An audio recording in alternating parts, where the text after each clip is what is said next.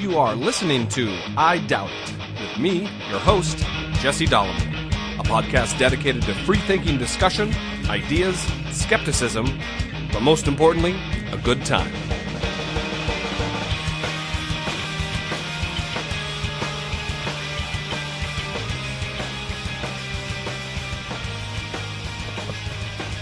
Brittany with her psycho eyes. Welcome to the show, everybody. This is episode 36 of I Doubt It. I am your ever humble host, Jesse Dollimore, and sitting gracefully across from me is the lovely, talented, benevolent, wonderful co-host, Brittany Page. Thank you. That was so nice. I'm a pretty nice guy. It could have kept going. Look, you fucking take what you get, and you'll like it. I did like it. Thank you. More, please.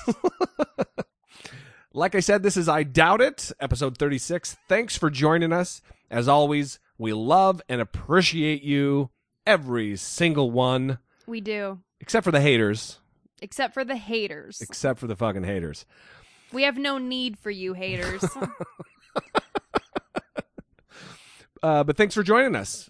As always, we beg and admonish you to rate and review us on iTunes, where we can be found, where the vast majority of our traffic comes from. There's also Stitcher. We have a Facebook page and all the other different means of electronic and social communications. They are there. Just Google Dollimore and all that shit will come tumbling out of the tubes. Today we have a great show. Oh, wait. Dollimore.com. There's an Amazon link if you'd like to buy a book or school supplies for your kiddies. Believe it or not, it's that time, everybody. It's coming up soon. You can buy notebook paper and pencils for your little rugrats. Yes. Or back-to-school clothes. Yeah. Or maybe I should have saved that for the sign out. Yeah. For when we beg again. Oh, you'll think of something else by the time we get there. That's good. Right. Anyway, we appreciate your support very much. Obviously, listening is supporting the show, and we very much appreciate that. But your purchases, if you're going to spend money there anyway, it goes a little ways to keeping us in the tubes. Keeping the mics hot. Wow, look at that. Yeah. That's quite the slangy broadcasting there. Yeah, I tried. Big show today. A little later, we're going to have Dr. Ryan Bell from A Year Without God, former Seventh-day Adventist pastor for many, many years, and now trying on atheism for a little bit. A Year Without God. Good choice. We're going to talk about the recent beating from a California highway patrolman on a homeless, mentally ill black woman on the side of a freeway in LA. I think probably everybody's either heard of it or seen the video. He seems like a really nice guy. I don't know what everyone's upset about. Well, cops they're generally there to help. I'm joking. It's terrible. So we're going to have him on the show, on the big show, and it's going to be a good time. Yeah. A good time. In other news, Brittany is getting ready to go to grad school. I am. And you're signing up for classes tomorrow? Yeah. Tomorrow's registration day. So I'm kind of taking the time to reflect on my journey that it's taken to get here to this point. It was really hard and scary. For sure. And Brittany is prone to anxiety. Unlike that is an understatement. Brittany is A-type. If there's an A+ type or a AAA type, that is Brittany. Yeah. I always thought I was A-type because I've excelled in jobs, and I've always been successful at those type of things. And I guess I didn't understand what A-type is, because that's not what it is. Yeah. Pretty much just a neurotic head case is how you could describe me. That is not me. I have a philosophy that everything's going to work out in the end. So my God. Ooh. So don't stress. Yeah, Someone like me is like, wait, what did you just say? How are you alive right now? But one of the big hurdles, right, to getting to this point was taking the GRE, what is it called? The General Revised Examination or something. It's like the SAT for grad school. Yeah, it's terrible. And I took it twice, and it's like $185 a time. Yeah. So that's terrible all in itself. But they fist fuck you for sure. yeah, there's an essay portion and then a math portion, 2 math portions, 2 essays, 2 English sections. And this test was so terrible because what it does is you have like 30 seconds for each section. 30 minutes. Wow. 30 minutes. I think I might have anxiety if it was 30 seconds. 30 minutes. Hurry. 30 minutes for each section. And when you get to the last 5 minutes, it starts timing you out and flashing. And so you're panicking because, they're fucking letting you know, hey. Yeah, like you need to get going. Times are running. Yeah, and so you look at how many questions you have left, and it says, you've completed 10 of 20, and you have 5 minutes left. You're like, wait, no, I can't do this. What specifically I want you to explain, though, and this is something that I think is very unique, is like in the math, and for everybody they should know, Brittany virtually doesn't know what 2 + 2 is. She's not very good at math. So that's fair to say, right? You're not good at math. Oh, yeah. It's like a disability. Yeah. So in the test, explain how, especially in math, the questions get harder and harder. And then as you start, explain. Well, yeah, in all the sections, when you answer the questions, you can kind of gauge how you're doing because if you get it right, they start getting harder.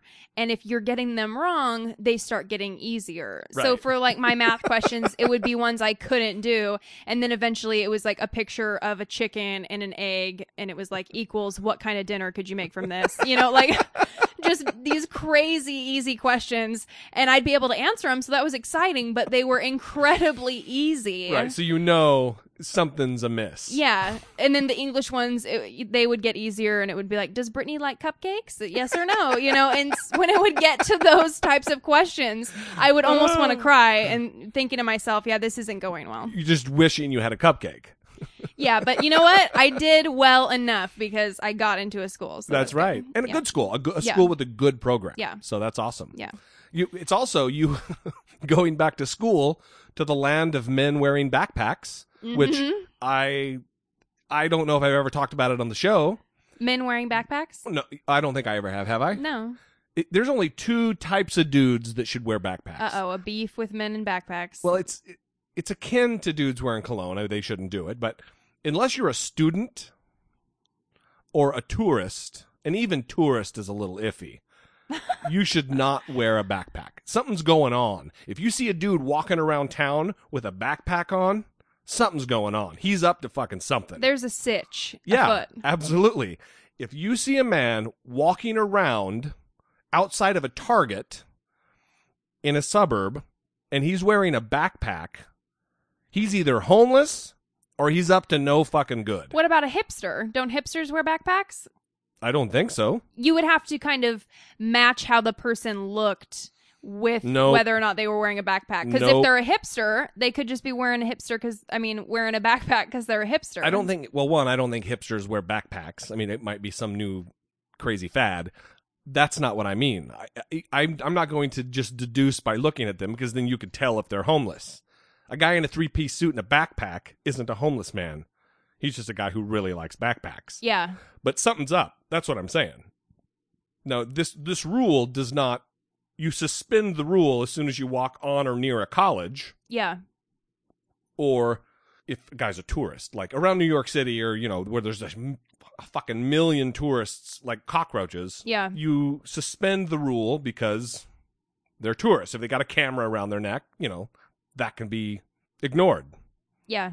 But mark my words, if a guy is randomly walking around with a backpack on, he's either homeless or up to no good. Elliot Rodger probably wore a backpack. Yeah. Yeah. Yeah, see? Absolutely. I'm just trying to, make your argument credible here. My argument is ironclad. It cannot be defeated. Yeah, I'm trying to make it credible by offering up something that someone possibly might have done. So that was good. So you're going back to the land of backpacks, and you're excited, and that's great. Yeah. It'll be a good time. Yeah, hopefully. We'll see. Yeah. Grad school will be you're also very anxiety-filled just based on the fact that you're going back to get your master's. Yeah. In psychology, clinical psychology. Yeah. I'm just giving information. Listeners like to know. Yeah, well, now they know. They like to know. And they can follow my hopefully successful journey. Hopefully there won't be any moments where Brittany breaks down into tears on the podcast, on the show, because of grad school. Yeah. It'll be before or after the mics go hot. Yeah, that will. That is the case, yes. So, what is in the hopper today? Well, the first thing that we're going to talk about is a new atheist billboard in Idaho. Mm-hmm. What? Awesome. Palouse. The Palouse. That's up near the University of Idaho and the sister city of Pullman. Well, Moscow, Idaho is where the University of Idaho is, and like 4 miles away is Pullman, Washington, which is where Washington State University, the mighty Cougs. Right. That's the Palouse, that area. Yeah. I've heard Katie, my best friend, talk about it, but I can't ever remember. I believe it's what the Palouse is. When she talks about it. It's the lentil capital of the world. Wow, really? More lentils are grown on the Palouse than anywhere on planet Earth. Jessopedia, everybody. Claim to fame, everybody. The Humanists of the Palouse are in process of putting up 5 billboards in Moscow, Idaho, and Pullman, Washington that emphasize good over God. Now, typically we kind of talk smack on atheist organizations that put up billboards or try to prevent the 10 Commandments from being put wherever, because it's just kind of whatever. We don't need to be in everybody's face like everybody else is. It's just dickish. Yeah. Oftentimes the message gets convoluted and they look like assholes. Exactly. But these billboards are actually, I love them. One says, good works in non-mysterious ways. I think that's great. That's it. That's all it says. Good works in non-mysterious ways. Yeah. It's succinct, to the point, and truth. And it doesn't make you feel threatened. It's just, I think it's great. I think it's a great message too for everybody to hear. Apparently in 2002, they had 2 other billboards put up. One said, ethical values are derived from human need and interest as tested by experience. That's all it said. It's a lot going on for a billboard. Yeah, people are like driving up to it, trying to read it real quick before they crash. But it's very cerebral too for a billboard. It should be good works in non-mysterious ways. That's awesome. Yeah. Where if they're talking, experientially, it's too much. It is too much. Okay, especially for people on the Palouse. Ouch. And so this other one said, working to benefit society maximizes individual happiness. That's good. A little bit verbose, a little wordy. Yeah. But good nonetheless. So I think this latest one is the real gem out of the batch. And the good. Yeah, the good works in non-mysterious ways. Yeah. So good for you. That's one humanist organization that is actually getting it done and doing it the right way. Yeah. And they happen to be from near where I grew up. Nice. Yeah, about a half hour through windy, crazy mountain roads from Moscow to my hometown. Well, and Idaho is very much a red state. Absolutely. So it's kind of interesting that there is a large enough humanist population to where they're putting up billboards in that area. That's kind of odd. Especially there, because that area and also eastern Washington near Spokane, which this is about an hour and a half or 2 hours from Spokane, Washington, is fucking red. Yeah. I mean, Washington as a whole is blue. It's pretty blue. It's pretty democratic, but it is definitely Republican. There was a congressman in '94 when the House was taken over with Newt Gingrich and the whole conservative revolution. Yeah. George Nethercutt, and he was the Shut up. I'm marveling at the Jessopedia sitting across from me that just knows, what is his name? Leathercut? George Nethercutt. Nethercutt. Anyway, he was a lawyer from Spokane. Yeah, he was. God damn it. All right, never mind. No, I want to hear. Anyway, he was a super conservative, a very nice guy, but super conservative, wildly, very Newt Gingrich, on the bandwagon. Yeah. And that is very emblematic of that particular congressional district and that area. Spokane is a community with about 200,000 people in it, and there are many. I don't know how many, but it's at least five, maybe 10 Christian radio stations. It's amazing. That is too much. Yeah, I would say so. Well, one, unless it's Christian talk, which has its merits, nobody for entertainment purposes. Yes, nobody needs to listen to Christian contemporary music. It's fucking terrible. Yeah, it is. Oh, he's my man, Jesus. All whispery and. What song is that? It sounds exactly like a song I've heard on a station. It's like Nickelback. Dial Nickelback. This is kind of odd to say, but dial back Nickelback to where it's whispery, and that's fucking the bullshit that they sing. Yeah. Terrible. Yeah. So, what are you gonna do? I wonder if Nethercut felt that he's not a Harry Potter character. I don't know why I keep trying to make him one, but I wonder if he also feels that multicolored cleats make the World Cup a homosexual abomination. Oh, you're talking about that Russian priest? Yes, a prominent Russian Orthodox priest has kicked off the hate by calling the multicolored cleats worn by the players in the World Cup a homosexual abomination. They're not even rainbow cleats. They're like yellow. And I think there's a couple that are pink. They're not multicolored. It's one dude has a pair of yellow sneakers on. Yeah, well, listen to what he has to say about that. Wearing pink or blue shoes, the players might as well wear women's panties or a bra. Makes a lot of sense. If you're going to wear blue tennis shoes, you may as well be wearing a bra. That's logic. I know. Why is he taking issue with blue shoes? Because usually when, you have a baby, you find out you're pregnant. Oh, are we going to have a pink or blue theme because it's boy or girl? Right. But he's taking issue with blue shoes. Well, I don't get, well, here's the deal. This guy, they just passed a lot of anti-homosexual legislation in Russia. Yeah. So the deal with Russia, and they're still very Soviet in the way that they're run and their attitudes. They're not far off from being a communist dictatorship. So a lot of the way it's run, especially with Putin, who is a former KGB middleman. Yeah. So he's that kind of a crony. He's that type of a strong man. They want to suck this guy's dick. They love to be in with the in crowd politically, and that's what this dickhead's doing. I mean, he probably does believe it because he's a religious, a Christian. Yeah. But he's for sure jumping on Putin's bandwagon relative to the anti-homosexuality legislation that they've passed. Yeah, it's funny because he didn't just take issue with the colorful shoes. He said he was also offended by the, quote, unthinkable hairstyles of some of the players in Brazil. Yeah. Quote, the liberal ideology of globalism clearly wants to oppose Christianity with football. I'm sure of it. Therefore, I am glad that the Russian players have failed and by the grace of God no longer participate in this homosexual abomination. So he's like the Russian Fred Phelps, except he's alive and Fred Phelps is dead. By the grace of God, the Russian players have failed in the World Cup. It's like he, would be standing outside and see a rainbow and then get angry because of the gayness in the sky or something. Yeah, that's very Fred Phelps-esque. Yeah. He would say, God is an abomination because that rainbow is colorful. Yeah. He probably hates fucking peacocks. Holy shit. Those need to be outlawed in Russia. I'm sure that's the next legislation. Colorful birds be damned. Yeah. Parrots, peacocks on their way out. Penguins, okay.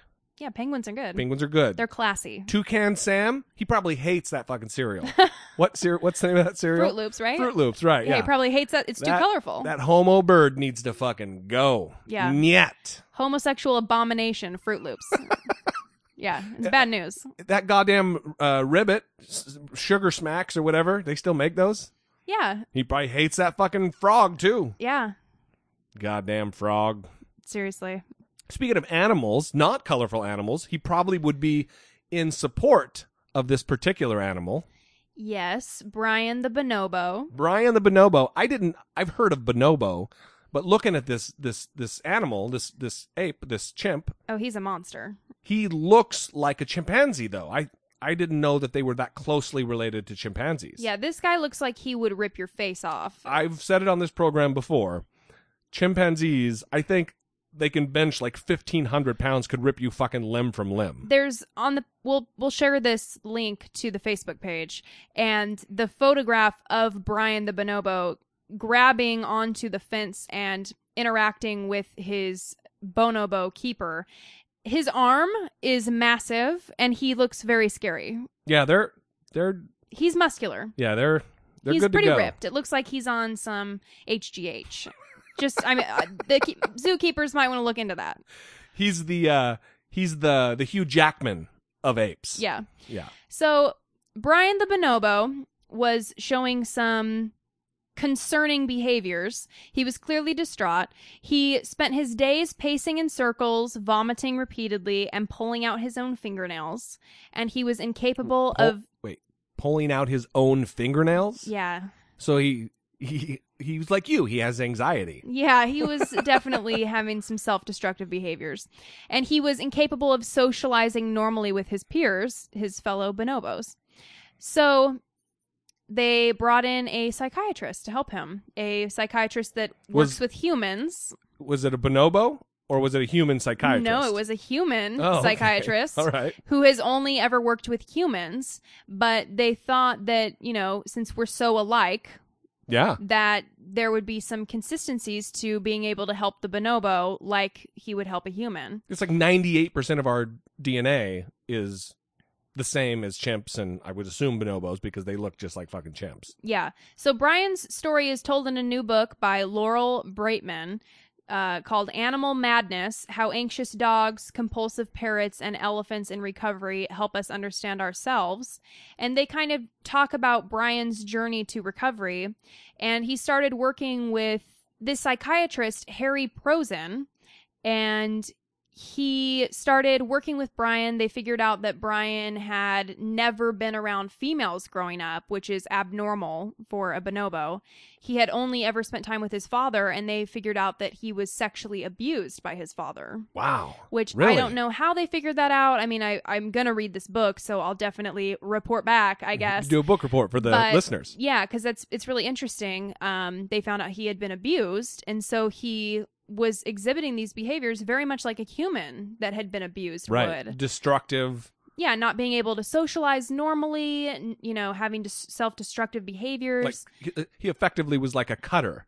Yeah. Like those teenagers who have been sexually abused and they don't have an outlet for their troubles. Yeah. Their emotional angst, so they cut themselves. Yeah. Yeah. And like they say in this article, the fact that a human psychiatrist was able to treat this bonobo shouldn't be surprising. The author of the book said, I think that we have so many similarities when it comes to emotional distress, and that's definitely apparent. So they prescribed him Paxil. Just regular Paxil, not tweaked or changed in any way? They don't get into specifics about it. Maybe it's in the book. I'll report back I would again. assume it's probably the same. Yeah, so they gave him some Paxil. They started working with him to kind of socialize him and show him what was normal with other bonobos. And today, he is no longer on medication, and he's a leader in his bonobo troop. A leader. Yeah. So he went from pulling out his fingernails, not being able to socialize, having these major problems to being a boss. To several years later, now he doesn't need to be on medication. He's able to socialize, and he's a leader. That's awesome. Yeah, so he went through therapy, and now he's better. A testament to just how important, and what's great about this is we have the benefit. Therapy for humans can be so dramatically important because talk therapy, you get to interact and have a common language with your treatment professional, your psychiatrist or your psychologist. And what's great about this is they were able to enact and provide a positive outcome for this primate without the courtesy or the benefit of a common language. That's awesome. Well, yeah, and they did talk about things like speaking to him with calm, measured voices, using very, calm tones around him because he had anxiety. Yeah. And they also talked about that his recovery was aided by other bonobos. Two healthy bonobos. Yeah, two older bonobos actually helped him through his rough patches, and they were willing to tolerate his erratic behavior, and instead of getting mad at him and hurting him like other bonobos had done in the past, they were helpful to him. It's awesome. And the psychiatrist said it became evident that the bonobos are supremely empathetic and possibly more empathetic than us. Well, I don't think that takes very much. Yeah. There's many of us who are not very empathetic. That's a good point. It's fascinating, though. Super, super interesting. I'd be very interested to hear what you find out in the book. Or as you're reading it, we can touch on it from episode to episode. Yeah. So moving on to our main topic, the CHP officer who beat a mentally ill homeless woman who was wandering in and out of traffic on the freeways in L.A. We have a special guest today. All right. Well, with us today, very excited. Other than Brett McAfee with our defunct and canceled religious roundup segment, we have with us today, very excited, Dr. Ryan Bell from the famed A Year Without God. How are you doing, Ryan? Doing well. Thanks for having me. Great. Well, that sounded canned and rehearsed. That was shitty. Yeah, it did. On my part or your part? No, on mine. I'm like, great. No, it sounded fine.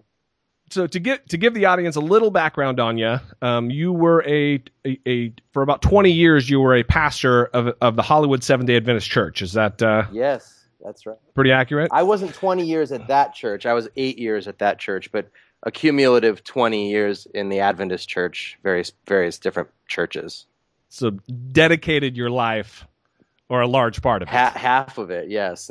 Yeah. Before that, I was far too young to be a pastor. So, in maybe in that faith, I've seen some pretty wacky, indeed, pretty wacky ass things with. Well, I grew up in I don't want to say Pentecostal, but spirit-filled, jumping around and speaking in tongues. That was my flavor of Christianity. So right.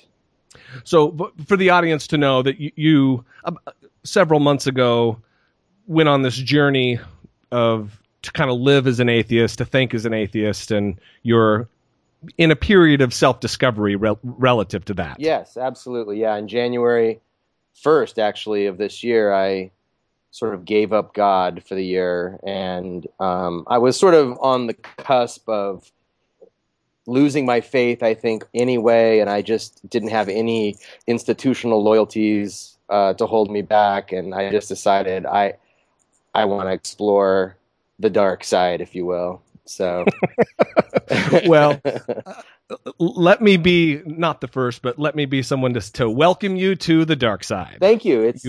Yeah, the snacks are good over here. The green room is always full. It's always full. Yes.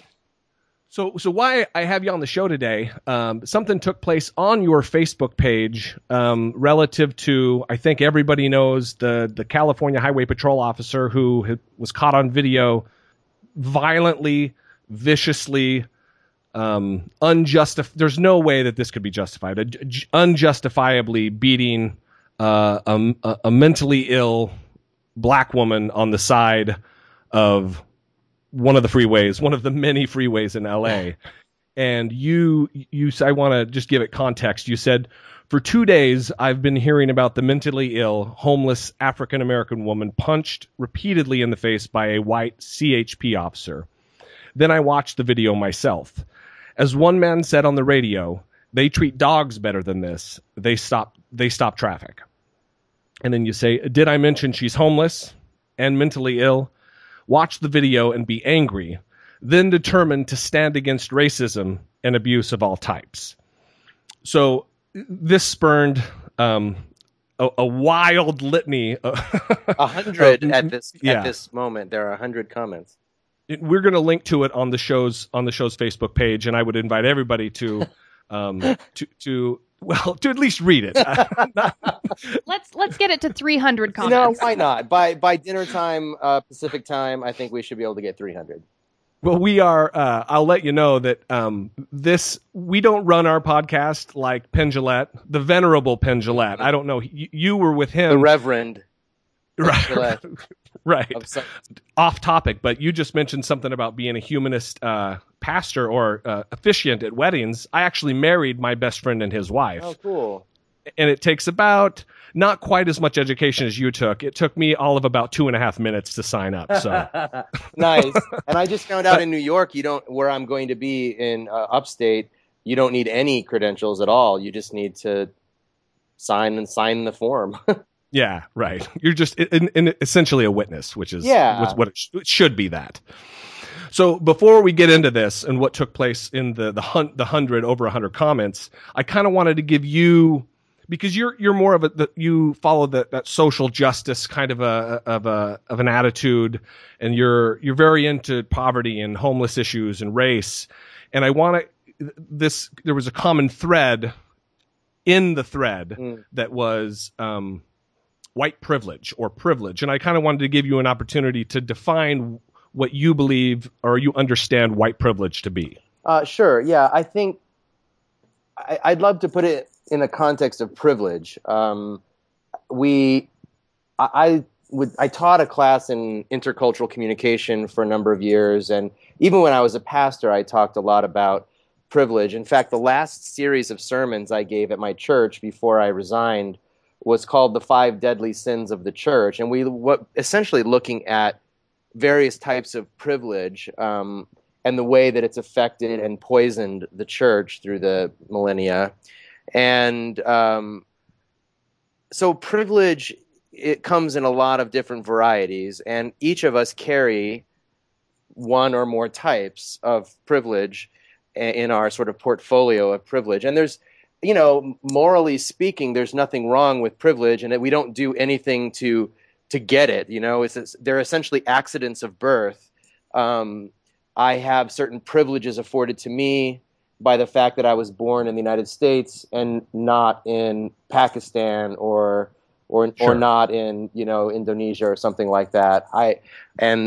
Perhaps there are privileges of being born in those places that I don't have here. I'm not sure. I'm not up on all of that, but there are privileges that men have that women don't have. And again, that's not a fault of men necessarily, because we were just accidentally born men. But we sort of carry this privilege that we didn't ask for. And so, my thing is not to feel guilty about having the various privileges that we have.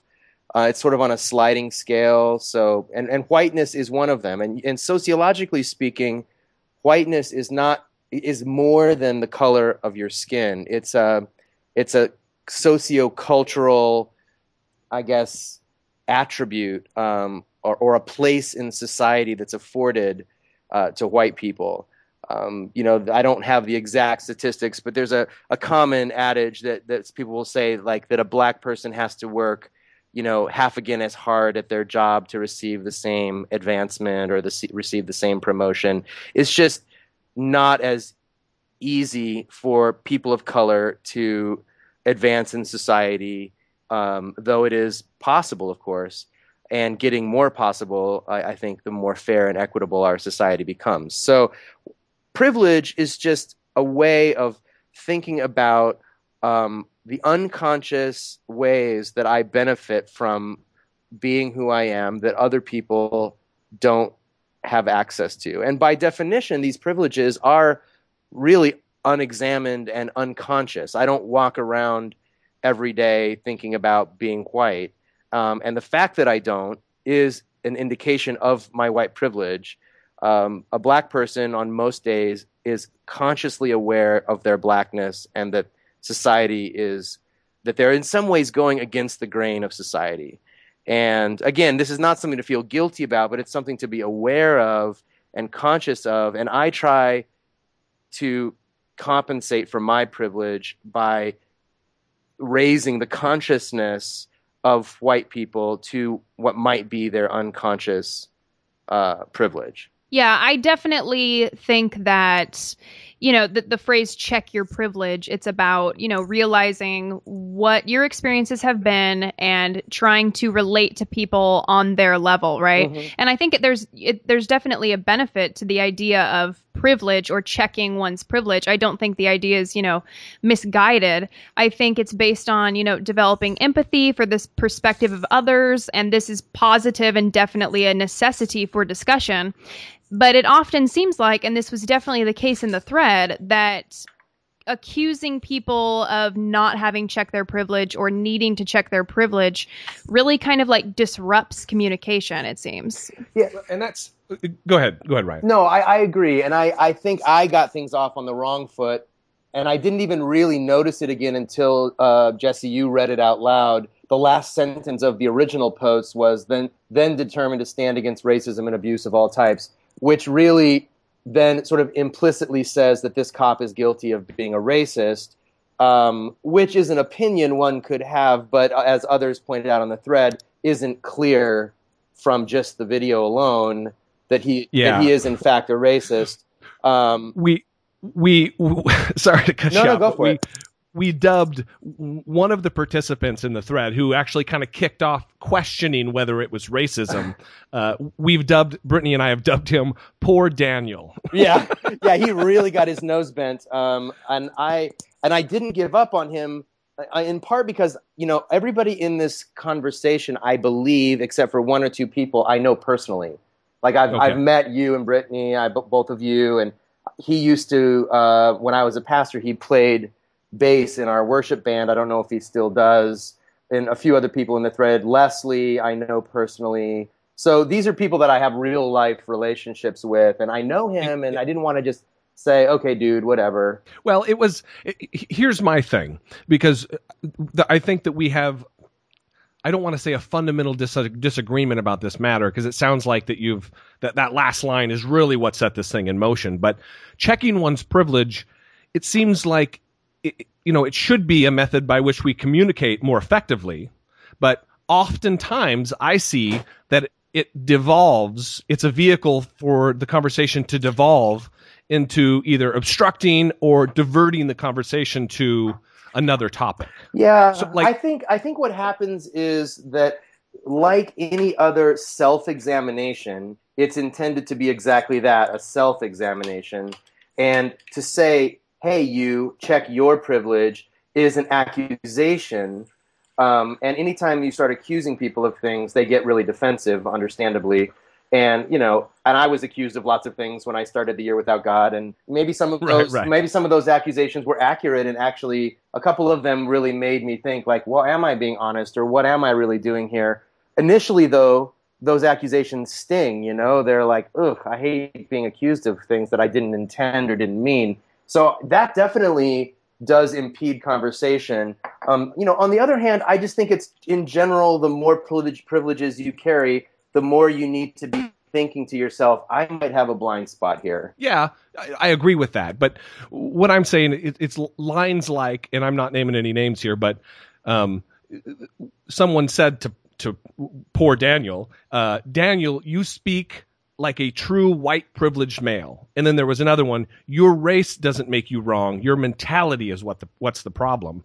What happened in this particular conversation is, and whether it was racist or not, what happened was, rather than talk about the issue of this woman's brutal beatdown, we got off track with privilege and all these other things that took the focus off what really should be focused on, and where the anger, like you said, get angry, because this is worthy of abject anger and revolt by the public. Right. And I think, and what I tried to highlight in the original post and didn't quite succeed, is the fact that she's mentally ill, to me, is the most egregious thing. Like, regardless of her race, she's not only defenseless, and in the video you can see her putting her arms up over her head to protect herself. Yeah. I mean, that's like, she's in like the fetal position. Well, for those who haven't seen the video, he's on top of her. If anybody's watched MMA, it's like Randy Couture getting on top of somebody and just ground and pound. He's not restraining her. He's not trying to get her to stop going into the road. It is it is blows. He's Right. raining blows down on this helpless, defenseless woman. And I tried to think of like the worst case scenario. Like, let's say she's got a knife and she pulled it. Well, first of all, he didn't draw his weapon, so I'm guessing there probably isn't a weapon. But let's say, for example, there is a weapon. He's clearly subdued her. So just cuff her and put her in the car, but and then there's cars on the on-ramp stopped. This is not a grainy video. This is like up close, as if someone is filming it for a movie. Right. So I guess part of my issue was I don't know, and this might be my skepticism, which informs also my atheism, which informs much else that goes on in my life. Yeah. But I think that when we're super quick to use the word racism, and I would never say that there isn't racism in our society. I wouldn't say that there's no more, we have a black president, Obama, so it's cleared up, no more problem. Right. I think that's ignorant. But to this degree, or in this case, I think that we're in danger of crying wolf. And if you know what I mean by that, if you cry racism when there's no reason to think there's racism, then when racism really happens, people are desensitized to it actually happening. I mean, the issue is diluted. Our outrage gets diluted. I don't know. What do you think? Yeah, I agree. And later down, I mean, it took me a few strokes of my fingers here to get down that far in the thread. But toward the end of the thread, right after one of your comments, actually, I said, here's the thing, racism is a hot button word. I can't think of a single person who would say I'm a racist, except for someone who's been through an AA-like process where they realize they're sick.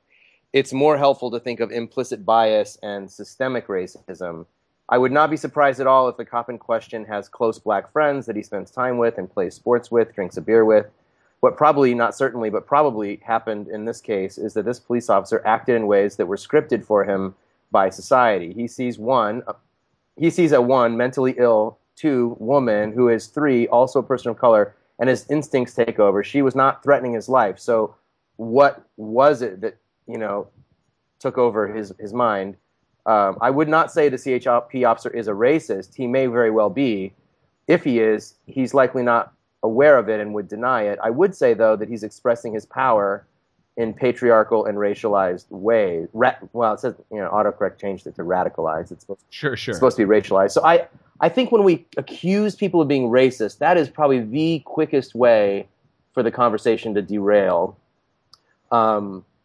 It's sort of like Israeli-Palestinian dialogue. If you accuse someone of being an anti-Semite, you pretty much, the conversation's over at that point, And so but there is implicit bias. And so when for example, there's a website, if you Google implicit bias, you can find a test that they've been using at Harvard for years to compile data about implicit bias, and you can participate.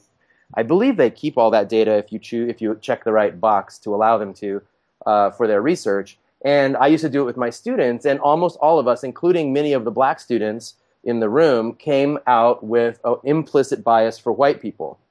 And it made everybody in the class really angry.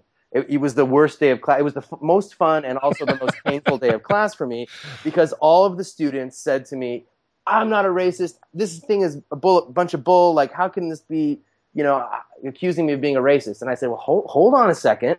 It didn't say you're a racist, which would be, in my book, explicit, expressed hostility to people of another race. Like if you said black people are stupid or inferior or shouldn't be able to marry white people or like things like that, that's like explicit racism.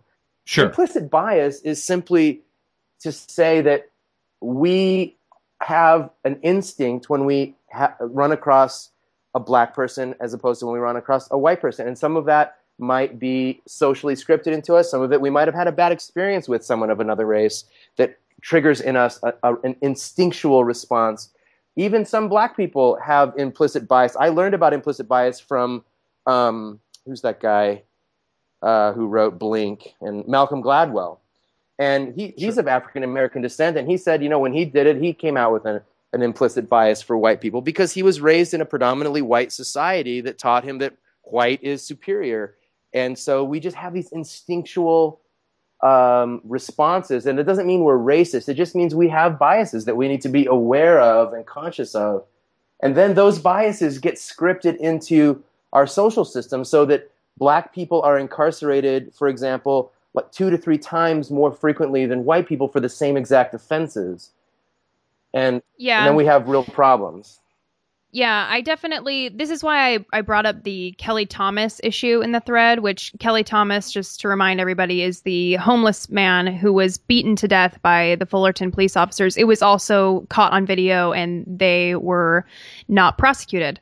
It's absurd. And yeah, it's very, very heartbreaking. So Kelly Thomas died and he was beaten. One of the cops was named Manuel Ramos. So he's not white and he beat a white man to death. And I remember when this was going down, I didn't hear anyone talking about the race angle except for white supremacists. Which is kind of interesting because, you know, the white supremacists were yelling about, well, why isn't anyone talking about how a person of color beat a black person to death? Or, I'm sorry, beat a white person to death. And it was the white supremacists who were angry about the race issue. But no one else was talking about the race angle. So it's kind of interesting that when it is a white cop and a black cop, the race issue is present in everybody's minds. But then when it's the reverse, it's present in white supremacist minds. Yeah, I mean, I think if there were one of each, then I could see that being a big problem. Like if there was one case of a white cop killing or beating a black man and one case of a Latino cop beating and killing a white man, and then it was sort of equal. But there's just so many more cases of police brutality and driving while black, and the relationship of the cops to the black community in particular, but also, and to a lesser degree, the Latino community, is just really perpetual and overwhelming. We think of Rodney King as another prominent example that led to really a huge civil unrest in the city 20 years ago. And so anyway, I just don't think that's kind of, I totally see your point that there's way more going on here than just race. It's mainly power, and I was just going to say, don't you think it would be better that we would all be better served if we focused on those in power and those out of power? Yeah, and I think power is another way of talking about privilege, honestly. You could even, in this context, almost use them interchangeably. There are things that gave that man power over the woman that he beat. One was the fact that he's a cop and he's got a weapon or 2 or 3 on him, and Sure. She's, apparently, allegedly unarmed and mentally ill, and he's in his right mind, supposedly, although we have to question that now. Definitely. And, he's a man, and he's larger, and he's got, so he has all of these advantages over her, which any decent human being would, like, I don't want to be now to be accused of being a misogynist, but my mom taught me I shouldn't hit a woman, or hit anyone, frankly, but it's just something. Well, there are clearly defined differences biologically, muscularly, skeletally between men and women. So I don't think you're exhibiting any. Well, I'll say it. I tell you what, I'll do it, and I'll take you can email me, everybody. I guess to get to the crux of the matter is, I think that we are, and for some for good reason, but I think often we are too racially obsessed in this country. Too much, I think, maybe. And because it is institutionalized and systemic, then it's a macro problem. Yeah. And how would you suggest that we as individuals move forward in our society to eradicate this problem that exists on a massive macro level? Well, that's a big question. I would say individually we have to do more checking of our own privilege and less accusing other people or ordering other people to check theirs. I mean, so that I think. Yeah, I think that's good. I think people that are white or have other advantages, economic advantages or whatever, we just all need to be more aware of the ways in which we didn't pull ourselves up by our own bootstraps. We had a lot of help, and some of that help we didn't earn. We just were accidentally born to parents who could afford to send us to college, for example. Yeah, but that's not. For instance, I mean, I grew up poor. Mm-hmm. Brittany Hurst, I should let her describe her upbringing. It is just because she's not black or a male, I think she can identify in a lot of ways with them and their plight because she grew up. Well, I mean, I'm uncomfortable with, there's so many people, especially on this thread, that are so comfortable, proclaiming that someone needs to check their privilege, assuming that they know what someone's background is. And both my parents are mentally ill. My father's in prison. I was raised in a single parent household. I grew up, on food stamps, worrying about money problems constantly. I don't talk to either of my parents and haven't since I was 18, put myself through school. I'm getting ready to go to graduate school. I did that on my own. And I don't expect someone who has, let's say, a intact family who comes from a higher income. I don't look at them and say, oh, you can't understand what I've gone through. Please, check your privilege before you speak to me. I would never say that to someone. I've been able to connect with people from all different kinds of backgrounds. It doesn't matter where they come from. And I've had people be able to understand what I've gone through, and I can understand their situation. So that's kind of where my personal issue with check your privilege comes from. Mm-hmm. Does that make sense? Yeah, no, it does. And again, we all have these hidden stories. What's interesting about your story is that the challenges of your childhood are masked or hidden behind an appearance of probably way more privilege than you actually experienced. And that's a different kind of, perhaps a different kind of discrimination. People might look at you and say, well, look at you, Miss Newport Beach, and you've got a nice college degree and everything. And they don't realize that, you really did find your own way and, found a way to succeed in life. Brittany definitely pulled herself up by bootstraps that she didn't even have boots. Yeah, so. just the straps, just the straps. I agree. And I think things are, racialized, but also highly politicized. And, so I think in general to focus on our issues issues and to say, basic communication, like use I statements instead of you statements, I particularly find this to be my set of privileges that I need to examine, as opposed to, well, you should be checking your privileges or whatever. I also think, though, on the issue of systemic racism, there is a lot of work there to be done politically, as well as just grassroots organizing and activism. I'll just mention again the mass incarceration issue. Anybody, I would say there's a great article I can send to you, which deals specifically with, I believe it's marijuana convictions. Yeah. And was a Washington Post article from earlier in June 4, so just about a month ago. And the article is called "The Black-White Marijuana Arrest Gap in 9 Charts." And so it's, for people like me who prefer to look at pictures, there's a lot of cool pictures that show this unbelievable gap in marijuana arrests, white versus black. And again, the thing about this is there's no evil mastermind behind this. If we could just get him and put him in jail, race problem would go away. Or her, right. Or her in jail. Yeah, exactly. Yeah, let's use the her for the evil mastermind. That's good. But this is a problem that we all, it's not easily fixed. So I think awareness about it, when there's opportunities for Congress to vote on things or to equalize things. The other thing I would say is Michelle Alexander's book, The New Jim Crow, really transformed my thinking about what actually is systemic racism in this country. And it's pretty shocking and I think well-reasoned. She's a lawyer, so she reasons and thinks and expresses herself like a lawyer. Yeah. Yeah, definitely send us that link so that we can put that up on the podcast page and on the podcast Twitter for everyone to read or look at the pretty pictures. Yeah, it's great. Yeah, it's good. So I think we all have to do our part, and I guess less accusation. I got so angry by seeing that video And I've seen this before where a white cop beats up on a black person or a brown person. And I think I just immediately felt that it's likely, and I still think it's likely that race is a component, although I doubt we'll ever know. Because he's not going to just say, oh, yeah, I beat her up because she's black. There's just no way he's going to say that.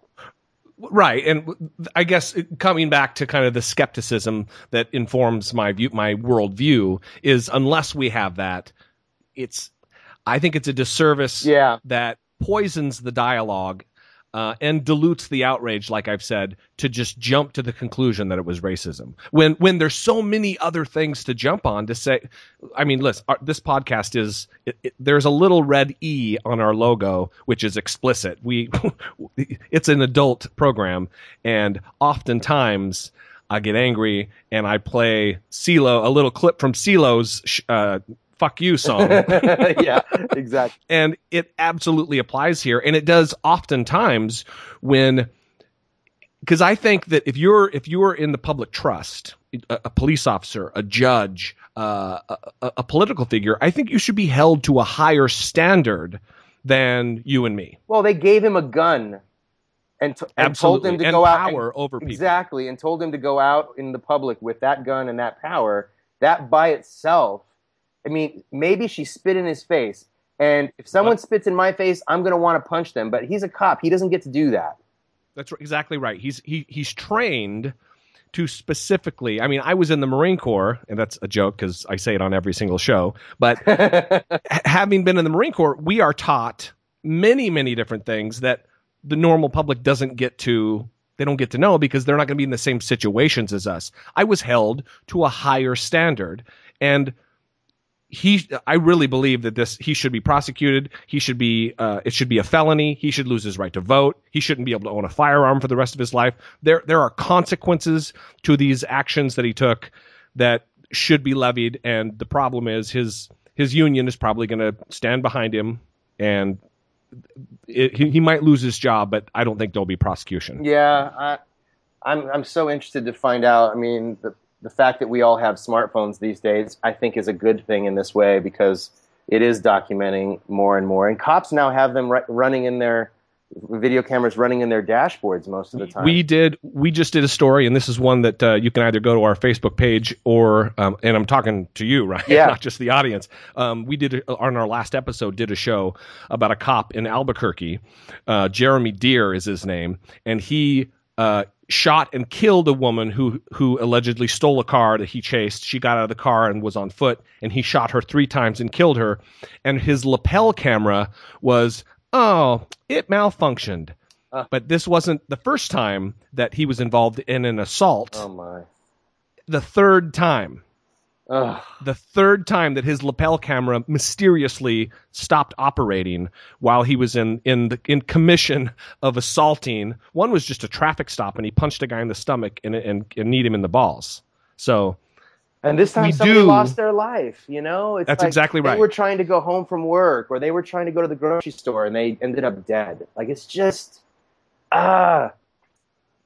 very, very frustrating. Anyway, I think we'll probably wrap it up with that. Sure. This has been very informative because oftentimes, I mean, I'm your friend on Facebook, and then I also follow A Year Without God, your Facebook page, and oftentimes you post things that we're not necessarily in sync or totally simpatico on, but this has been good. I think that it will inform the conversation going forward, that hopefully many of the people on that, the over 100 comments on that thread would maybe, if they listen to this, maybe check their communication skills a little bit and not be pointing the finger so much at everybody else. Yeah, and I think the final thing maybe for me to say is that there's a lot of anger in the Black community that's been percolating for a long time. And so I personally, when I encounter anger from people that have been oppressed, whether it's women or men or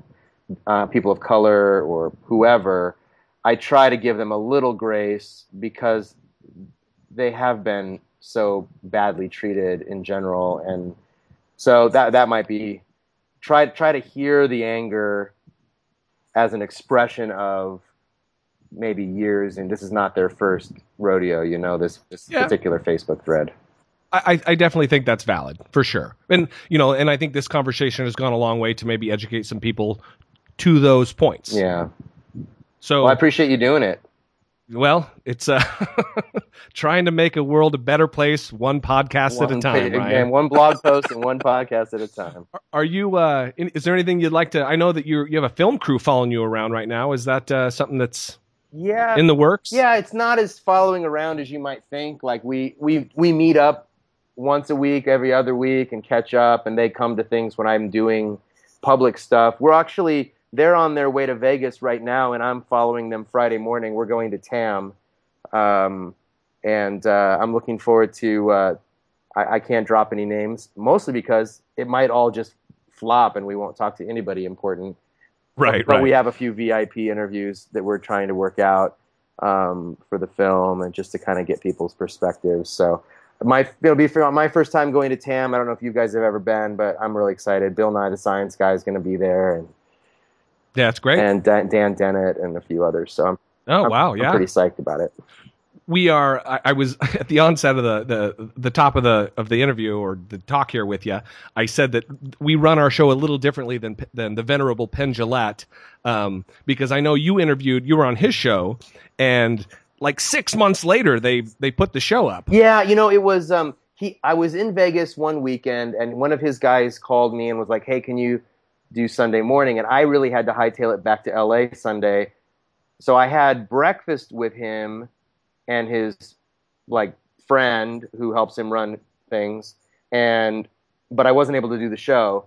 And then so the next week I came back deliberately to do the show, and he already had another guest lined up for that week. So they put it in their, I forget what they call it, but sort of their archive of shows that they play when Penn's on vacation or taking a week off. In lieu of a best of episode. Yeah, exactly. Well, yeah. So because I know you had said, "Oh, I'm going to be on the show," and then it was like 6 months, 5 months later, 4 months later that the show came out. I'll let you know this will be up tomorrow. Well, thank you. I do hope to see Penn again, though. We are scheduled. Well, it's not. Scheduled is saying it a bit too strongly. We are hoping to meet up and check in. So hopefully that'll be. Yeah, that's great. He's a great guy. Brittany has tweeted back and forth with him a few times, and just a massive intellect on a guy without formal education. He's a true autodidact, and it's awesome to see. And he pulls it out of his head, off the top of his head too. It's just the amount of. I've met a few people like him in my life. I think it's not exactly a photographic memory, but he retains an immense amount. And to pull off the magic shows and the illusions that they do, you'd have to be incredibly intelligent and smart to. I'm just blown away by what they do. Yeah, so he's a little too chummy with the human cesspool, Donald Trump. But other than that, I think we'll let him pass on that. Well, maybe he needs to check his privilege. He needs to check something. Yeah, God damn. Exactly. So we appreciate you coming on, Ryan. And Jesse, appreciate it. We look forward to seeing you next time when maybe John Christie's back in town schlepping a movie. Excellent. Or sooner, whenever. All right. Thanks, guys. All right. See you later. Bye. Yeah, it was good. It was great. Very happy he came on. Super nice guy. We did meet him. I think we mentioned it in the past when we went to the screening of My Week in Atheism. My Week in Atheism, John Christie's movie. With also David Smalley of Dogma Debate podcast. Yeah. And we got to meet Ryan, and very, very nice guy. Super smart. It's nice to meet a guy who you don't necessarily see eye to eye with completely, but, you can articulate both of your viewpoints and ideas and have a civil conversation. Yeah, it's also nice because sometimes voice is lost during internet comments. Yeah, you can't read how someone might be talking. So it's nice to be able to have a conversation about different topics. And even if you disagree about things, it's nice to be able to have a civil conversation. Yeah. So I would invite everybody to check out A Year Without God, his Facebook page. All you have to do is, he also has a blog that runs through pathos.com. All you have to do, though, is just Google A Year Without God or Ryan Bell, and a litany of links and shit for you to read is going to come up. So a very articulate guy. We really appreciate him coming on the show. And hopefully in a few months when he hits his year mark, we will be one of the shows that he stops by to check in and give an update to see if he's... Or an official decision. Yeah, to see what decision he's come to relative to his year without God. So with that, I think we're going to wrap it up. This has been quite the super show. So we're going to wrap it up there. We appreciate you listening very much. As always, go rate and review us on iTunes. What is stopping you? What are you doing with your life that you haven't rated and reviewed us? It needs to be done. You need to go there. And if you haven't, you're not living your life right. This is your come to Jesus moment right now. Fact. Also, Dollamore.com. Listen, there is a link there that is an Amazon search bar. If you need a book or you need to buy Bonobo food, I'm sure they sell pet food. Yeah, I'm sure they do. Maybe. I bet you they do sell primate ape food. I bet you they do. You could probably buy Brian the Bonobo off of Amazon. You very well could. He's probably for sale right now. You could certainly buy the book about Brian the Bonobo on Amazon, which is what, again? Animal Madness: How Anxious Dogs, Compulsive Parrots, and Elephants in Recovery Help Us Understand Ourselves. Perfect. Well, there you go. It's quite the title. All right. So this is it. We appreciate you listening. This has been episode 36. We love you. We appreciate you listening. For Brittany Page, I'm Jesse Dollamore, and this has been I Doubt It. People might look at you and say, well, look at you, Miss Newport Beach, and